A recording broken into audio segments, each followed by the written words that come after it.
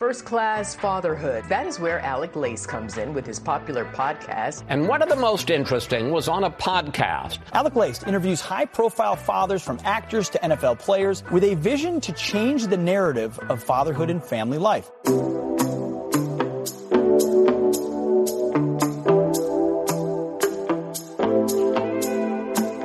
Welcome, everybody, to episode 672 of First Class Fatherhood, a family-made media podcast, and I have got an awesome guest for you guys today. Dave Rubin joins me on the podcast. Dave Rubin is best known for his political commentary on the Rubin Report, one of the top-ranking shows recognized as one of the most influential spaces for candid conversation about politics, pulverizing issues, current events, and so much more. Dave Rubin is also an author, comedian, TV personality. He began as a stand-up comedian. He is also the founder of Locals.com. He got tired of all the censorship.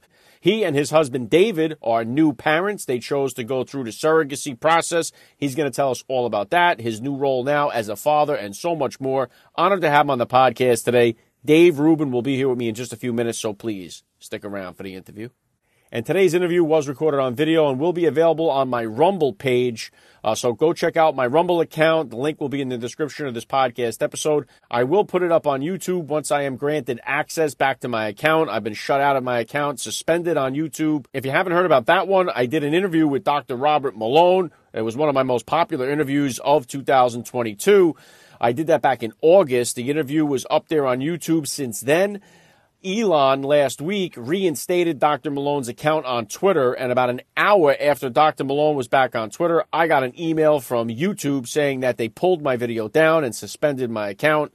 So I don't have access to it for a week. So I'm going to put this interview today with Dave Rubin up on my Rumble account, and then once my YouTube is restored, I will throw it up there. All right, I got one more episode to hit you guys with until we close out the 2022 year here on First Class Fatherhood, and I got a great one. Olympic gold medalist Dominique Moceanu will be joining me here with her husband, Dr. Michael Canales. Dominique Moceanu was a part of one of the greatest women's gymnastic teams of all time. That gold medal winning team, the Magnificent Seven they called them, where Kerri Strug pulled it out at the end there. She stuck the landing on basically one leg. It was really a phenomenal year to watch the Summer Olympics with that team. Dominique Moceanu will be here with me with her husband, Dr. Michael Canales, who himself is a gymnast. He dominated over there. He was a national champion at Ohio State. Going to be a fun one to close out the year. Honored to have them on the podcast, so don't miss out on that one.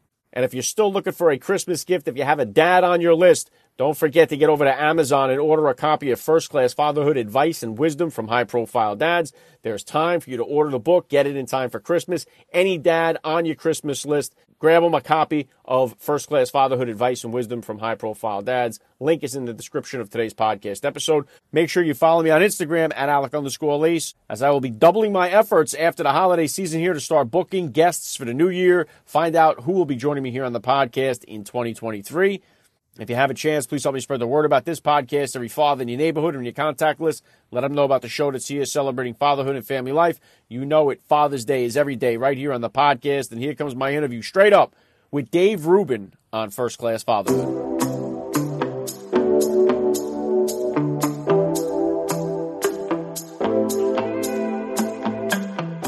Joining me now, First Class Father Dave Rubin. Welcome to First Class Fatherhood.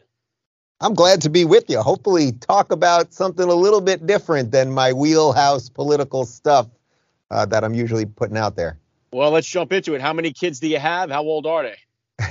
I have 2 kids, and believe it or not, they are 4 months and 2 months, which I guess makes them like super accelerated Irish twins of sort, something like that. But they are downstairs right now. Justin, who's the older one, he is napping. Luke just got up.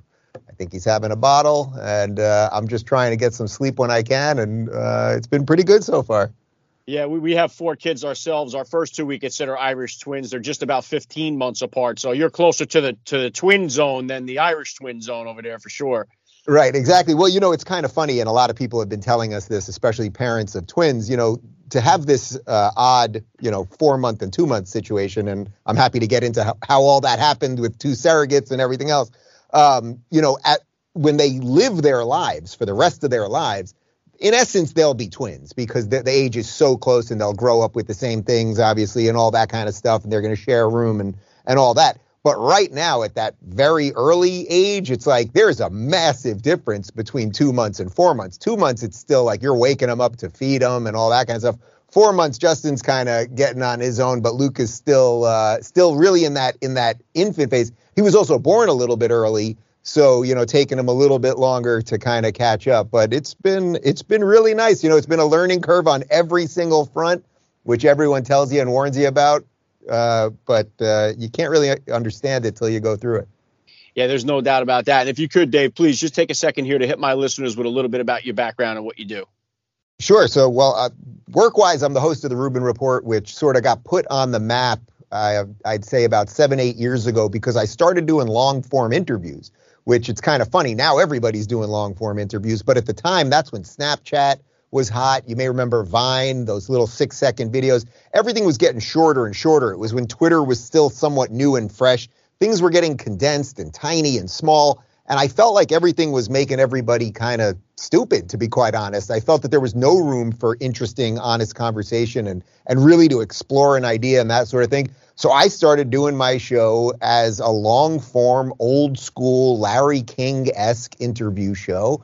And people really gravitated to it. And, now, of course, everybody and their brother is doing it in one form or another. And I think there's more podcasts than people at this point. But by bringing that back, I had a little something to do, I suppose, with kind of where we're at culturally right now, which is that people are trying to make sense of the madness. Even just looking behind you, some of the guests that you've had on the show, and it's like, these people, whether they're actors or MMA guys or comedians or whatever, people are trying to make some sense. And it has become increasingly difficult to make sense of things when you have a hyper-controlled corporate media, which we do. Now you have crazy big tech censorship, which we're only beginning to, shine the spotlight on at the moment.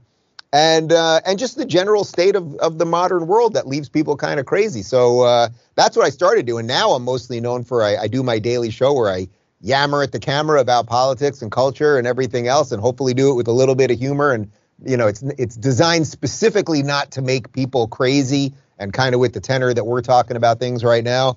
And it seems to be working, I suppose. Yeah, and obviously you've had tremendous success. But Dave, just like you were saying there, you're absolutely right, especially when I bring a lot of the NFL guys, a lot of the NFL dads on the show that have started their own podcasts now. They feel like, after a game, they only get like the same one or two questions post-game interview. And it's like you can never really delve into more than just that surface answer that they always give. And everyone seems to have the same kind of answer to these questions. Now with this long-form type stuff, podcast, they can host their own. They can really, dive into what's going on in them emotionally, personally, and so much more. So I love the platforms that you guys all help create. I mean, I'm a railroad mechanic myself. I've been doing that for 23 years, started this up as a sideline a few years ago, and I've been blessed to have so many guys come on just like yourself here and talk about fatherhood. So let's dive into that if we could here. So you have the 2 kids now, 4 months, 2 months. You guys went the surrogacy route. What was the decision making there for you guys to choose surrogacy over adoption, and how has becoming a dad so far changed your perspective on life? Sure. So for people that have no clue whatsoever, so I happen to be married to a guy. That's the way I always describe it to people. I don't think, I hate the phrase LGBT community. These are letters that have virtually nothing to do with each other. I believe that every adult human being should be allowed to enter whatever relationship makes them feel fulfilled and happy and everything else. So David, who's my husband, his name happens to be David too, which is also hilarious for people. We've been together for something like 13 years at this point. We've been married for about 7 years, monogamous, happy, functional, decent. I never really wanted kids. I'm 46 years old, so I grew up in the 80s where, first off, I was very confused about my sexuality for a long time, but also there was no such thing as gay marriage. The only gay person that you might have seen on television was an over-the-top, ridiculous caricature of a gay person, sort of Paul Lynde from the Hollywood Squares, or just some, very, very hyper stereotypical, Queenie, Dancy, whatever. And I never felt that way. So anyway, that caused a lot of tumult and closeted nonsense with me for a long time. When I finally met somebody and fell in love, he's a little bit younger than me. he grew up in a time when it was sort of going to be obvious that he would be able to get married and have a family and all of those things. But we were trying to piece that together. And then I happened to be on tour with Jordan Peterson, who I'm sure you're familiar with and your listeners are familiar with. We were on tour for about a year and a half. And one of the things that Jordan kept saying over and over again on the tour was that for most people, almost everybody, to live a fully actualized life, you have to experience becoming a parent. And then perhaps a grandparent after that, maybe a great-grandparent after that. But the idea of bringing a child into this world, rearing that child, teaching that child things, that whole experience, it's so fundamental to what it is to be human that almost everyone has to have it. He did say there are some exceptions. You might find an artist who is so finds such meaning and value in their art that they can live the best life possible. And that's not to say that there aren't plenty of good people who don't have kids. Of course there are, and people have all sorts of circumstances that don't allow it and everything else. In essence, though, I had never thought I was going to have kids. I'm on tour with the leading intellectual thinker of our time, talking about the importance of having kids. And then we're literally traveling the world, but I've got David back home texting me every day about how he wants to start a family. So those things kind of, the confluence of those things sort of brought us here. And then to specifically answer your question, then we had to figure out how do you do it? Because it ain't as easy when you don't have at least one chick involved. And we really decided that the biological part was important to us, at least at some level. So we didn't want to necessarily adopt. We did talk about it for a little bit. And then as we went along the surrogacy process, there were a couple miscarriages and some other complications, and also COVID, which delayed a lot of things. So the adoption conversation was kind of always there, but we really wanted to push this route forward. So in essence, what we did, and this is where it gets a little kind of sci-fi, like how do you have kids in the future? So we got an egg donor, and as you know, when you get an egg donor, the women hopefully are going to provide you with many eggs. And then we took my sperm, we took David's sperm, and we inseminated 2 eggs, and they turned out to be healthy and happy and good, and here we are. So, but one other little just interesting point, because everyone says, well, why do you do 2 months apart? Makes no sense. It's like, why didn't you give either do twins, real twins, or give yourself a little time to breathe? What happened was, because as I mentioned, with all the delays of COVID and then a few miscarriages and such, when the first one took, and we really knew, we were like 3 months in, and we knew, you're basically good to go at this point, 2 months in essence, we basically were like, listen, we got to keep moving. I'm 46. And if we get stuck with a few more miscarriages or COVID-2 or whatever could happen in the world, we don't want this to be delayed another 5 years. And then, of course, the second one took immediately, thus 4 months and 2 months downstairs. Well, it's awesome. And I know that I had David Burka on the show a while back. He's married to Neil Patrick Harris, and they didn't know whose a sperm was for each. They didn't know which kid basically was there from them. Is that how it is with you guys, or do you know which one is which, or are they both one of yours? We do know. We have not told anybody. I think it'll present itself. We sort of thought it would be fun if it just kind of presents itself to the grandparents, whether it's a smile or a laugh or a mannerism or whatever it might be. They do kind of look similar. So we'll see if that presents itself. But, you know this as a father. I mean, ultimately, it just does not matter. These kids are equally both of ours. We love them equally.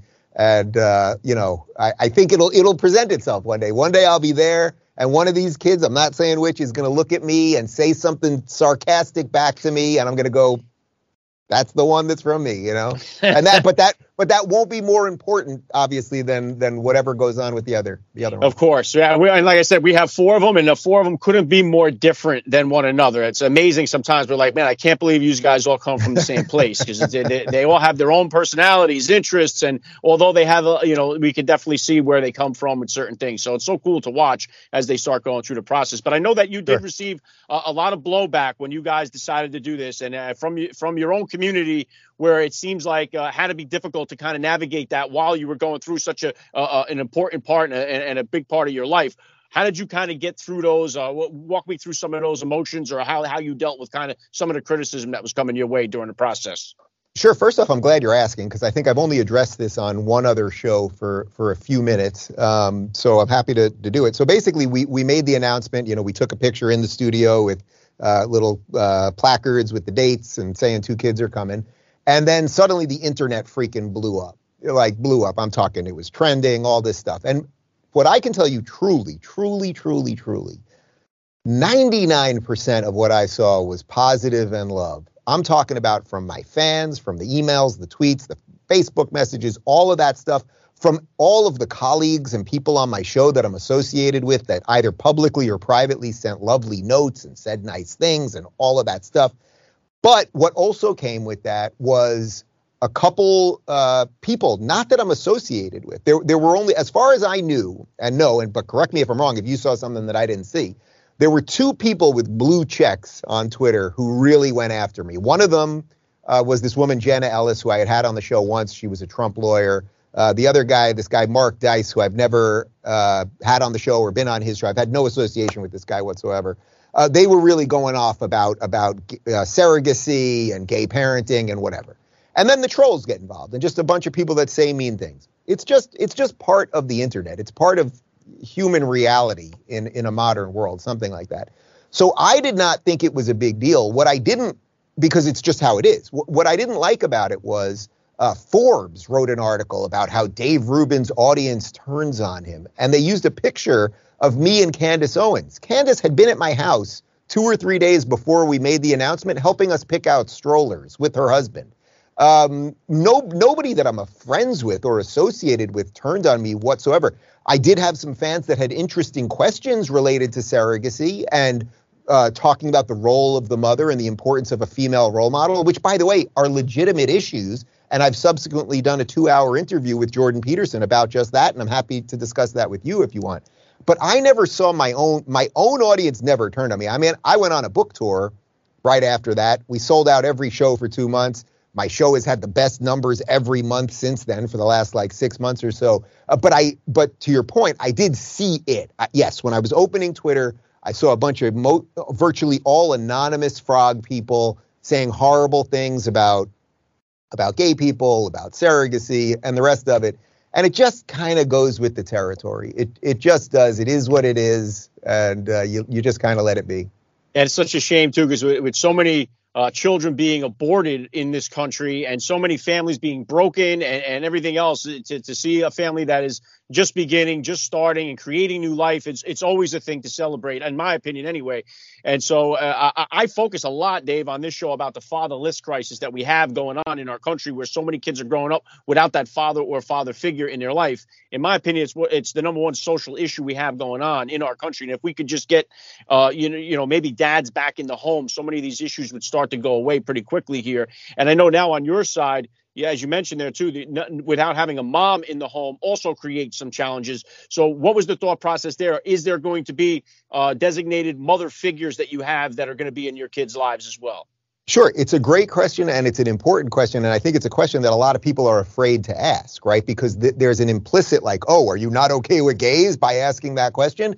And that's just not right, because, I've discussed this with Jordan Peterson. I've discussed this privately and publicly with Dennis Prager, who's a friend and mentor of mine. The idea of the family structure of a mother and a father and children beneath that, then extended family out this way and grandparents, going out that way. It is the basis for what everything is built on. So when you say to me that the fatherless crisis is basically the biggest issue, that so many of these other things that we're always worrying about would go away because if we could solve the fatherless issue, you're right. Of course you're right. A solid family structure is the most important thing, period. It's not going to be perfect, and nobody watching this, nor you or I, came from the perfect situation, right? My parents have been married. They just celebrated their 50th anniversary, actually, have 3 kids. Now 2 of their kids have 3 kids. 1 of their kids have 2 kids. They've got a good extended family, but it wasn't perfect. They had their own struggles. We had family struggles, whatever it might be, but we basically got it right.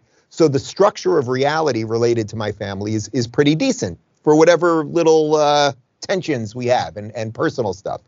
So when it comes to differing from that, so if you're going to say, okay, if you acknowledge that the family unit's the most important thing, well, now can the family unit look a little bit different and still be okay? My answer to that is absolutely yes. So look, we've got two fathers here. Now I can tell you, David, who's downstairs right now, we have someone that helps us at night, but we start the day at about 7 a.m.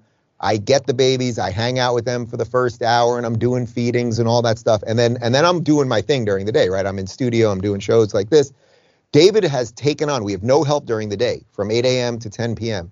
He is doing everything with two babies, and there is so much love around these kids. Now we have my sister lives in Miami. She just had a baby in between our two babies, her third, so she's here. So we have her here. David's sister has been staying with us and helping out, so she's here. We have two grandmothers here.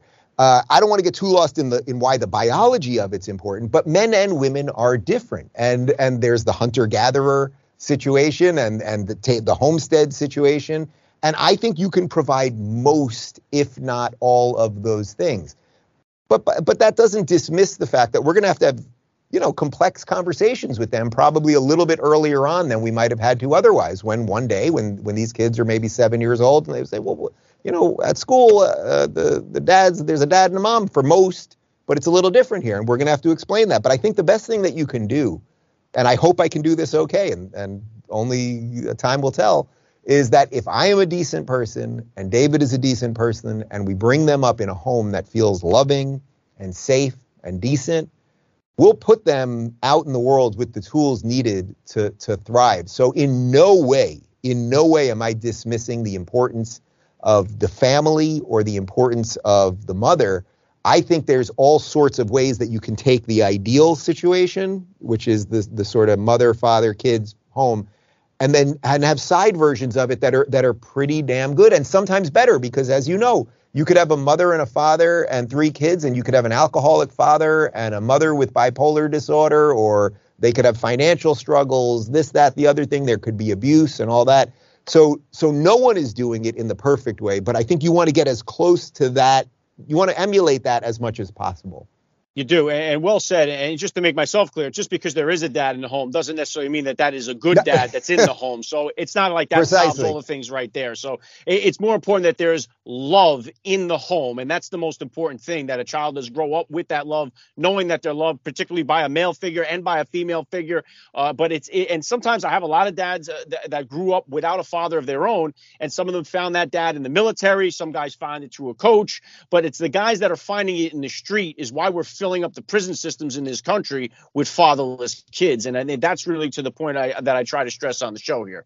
Yeah, I think you're absolutely right. You may be aware, I'm good friends with Larry Elder, and I've had him on the show many times. And this is what Larry has been talking about for literally 40 years. I mean, in essence, since the welfare state really exploded, mostly within the black community, and kept this sort of intergenerational poverty, and then, incentivized women to have more kids and all of those things.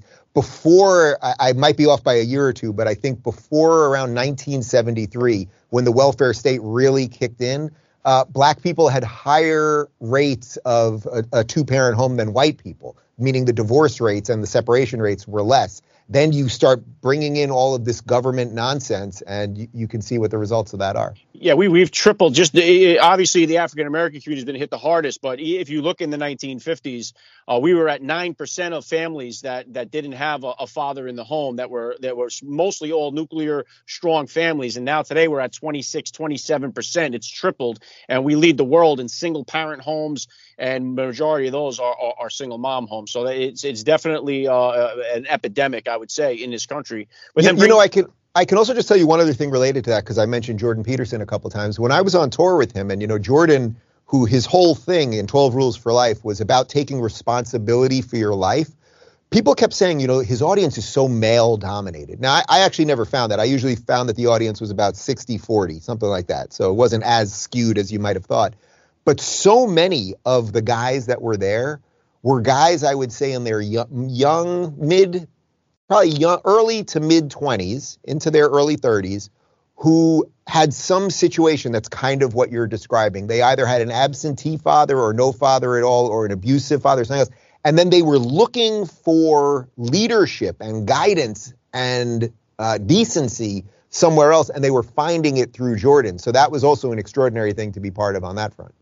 Yeah, and there's so many great men that are out there doing it like Jordan is. The young guys need that message. Like I've had Jocko Willink here on the podcast. Yeah. He's another one that's out there really helping a lot of guys find their way when it comes to this stuff. So it's very important to our society. And I wish it would get, highlighted more than so much of the noise and the nonsense that we hear every day. But bringing it back into you as a father here, what would you consider, Dave, to be the top values that you're hoping to instill in your kids growing up?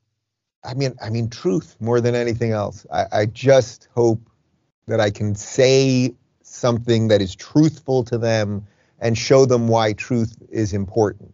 The thing is, this, when you have little kids, I'm talking like the toddler age that I have now, that is a freaking blank slate that you can see the world and the future and the past in their eyes. You really can. It's like they're a human organic being right in front of you. And what they're going to learn is the stuff that you're going to teach them, but it's not just the stuff you're going to teach them because you say it to them. They're going to learn by your actions. And I think that we will do our best to teach them that truth matters, that reality matters, that decency matters, that you can be a good person in a world that is often very cold, to have some honor. I think even I play basketball, so I'm looking forward to teaching them basketball and playing basketball with a certain degree of honor and passion and all of those things.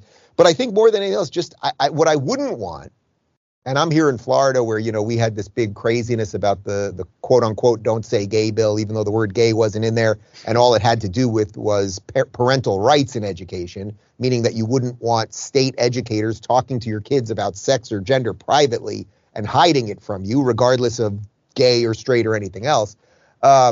I wouldn't want anyone else coming in and confusing my child about anything. So I'm very aware of that when I'm with them because, I do this for a living where I talk about all these cultural issues, and you see drag queen story hour, you hear about all the nonsensical woke neo-racism in the schools, all of this stuff. And you go, when you look at a kid who's just perfect and a sponge for everything, and you go, man, I'm going to put them into a world that is filled with nonsense.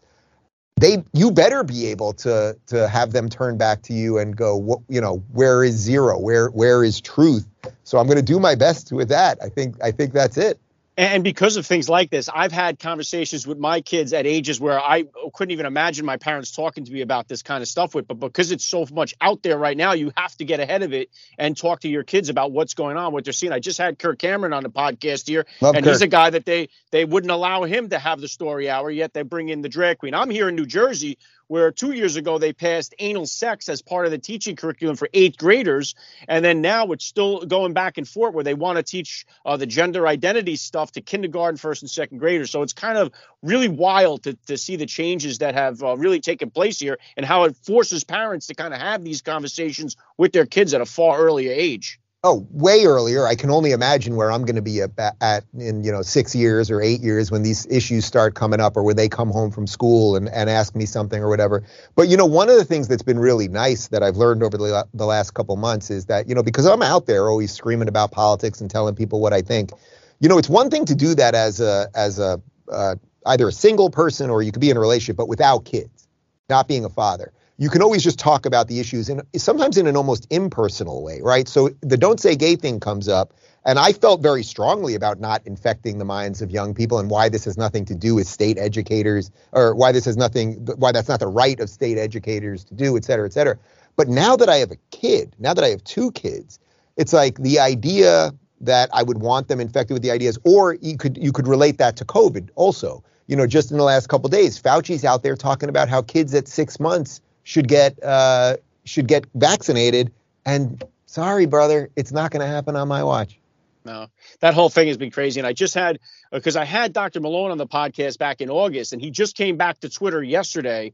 And an hour after Elon brought him back to Twitter, I get an email from YouTube that they pulled down my interview with Dr. Malone, but it had been up since August. So it was really weird how that kind of unbelievable. Well, his name's getting out there again. They don't want people Googling him. Yeah, exactly. And one thing I'm curious too here, Dave, because you guys you haven't had it come through this yet, but the discipline portion of it is something that you and your husband, or you and your partner in life have to be on board with what kind of discipline styles you have, because you may come from a different upbringing than your spouse did, and you guys look at it in different ways. So what kind of disciplinarian were your parents with you you growing up? And is that different than your husband's upbringing? And have you guys talked about the way that you plan on disciplining your kids? Yeah, well, fortunately, we haven't had to deal with that yet at 4 months and 2 months. But, I was a pretty easygoing kid. I wasn't getting into trouble in high school. I was playing video games and playing sports.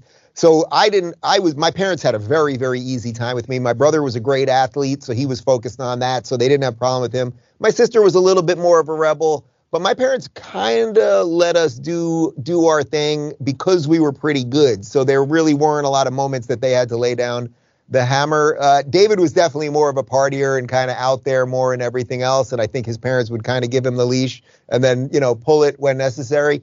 I think the most important thing related to that, and time will bear this out, is that the parents just have to be on the same page. You don't want, I sense one where, I think every parent has this issue. One's a little more strict, one's a little more loose. And then when the kid sees the tension there, they can figure out ways to use that tension. And that's what you don't want. So we'll do our best, I think, to try to be on the same page with these things.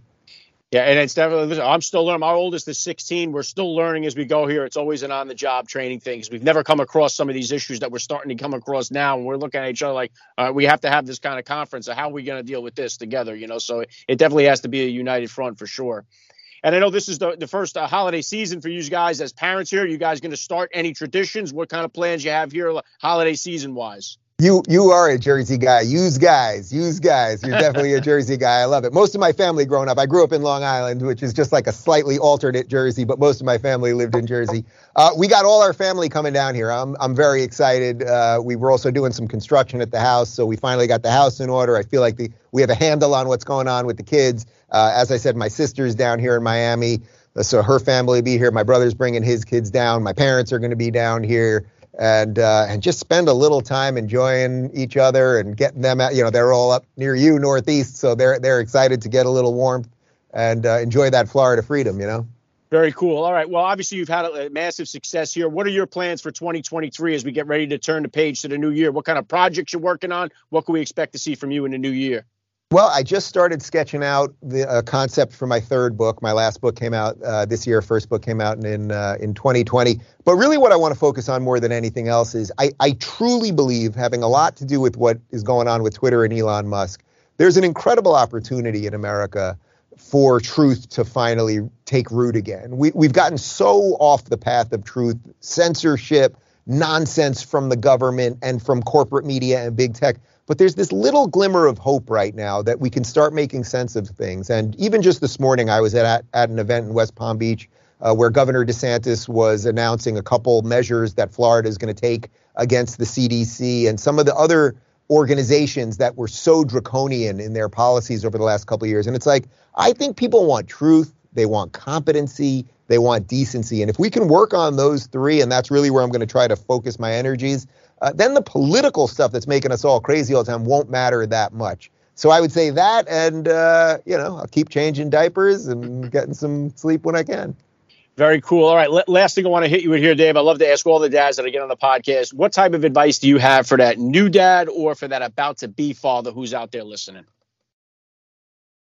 Man, it changes overnight. And no matter, you think you know it and everyone can tell you it, but it changes overnight. So as I just said to my pool guy was here this morning and he's having a kid in January. I said, listen, man, enjoy the last couple weeks of, just having some tequila in the pool at 2:00 on a Saturday. Yeah, you might be able to get back to it in a couple of years, but you probably don't see it on the horizon, even if you have all the resources in the world. Enjoy what you got. And then I think you can also then understand why people have been doing this for a long freaking time, because there's something really good and decent in there, and it makes you a better person. I don't know that it's for me to say that about myself, but I think you probably know that from talking about all of this with great guests for so long. It's like it makes you better somehow if you take that opportunity, but you got to seize it. Otherwise, it won't make you better, and then you'll also end up being a pretty bad dad. Well said. I love the message. It's been an honor for me. I got to say, Dave Rubin, you're a first-class father all the way. And thank you so much for giving me a few minutes of your time here on First Class Fatherhood. Oh, it's my pleasure, man. You have been listening to First Class Fatherhood. First Class Fatherhood is a family-made media podcast. Please visit www.firstclassfatherhood.com or www.familymade.com to find out more details. You can order First Class Fatherhood Advice and Wisdom from High Profile Dads on Amazon.com or wherever books are sold. Thank you for listening to today's podcast. Proverbs 22:6 tells us, train up a child in the way he should go, and when he is old, he will never depart from it. God bless, and I'll catch you next time.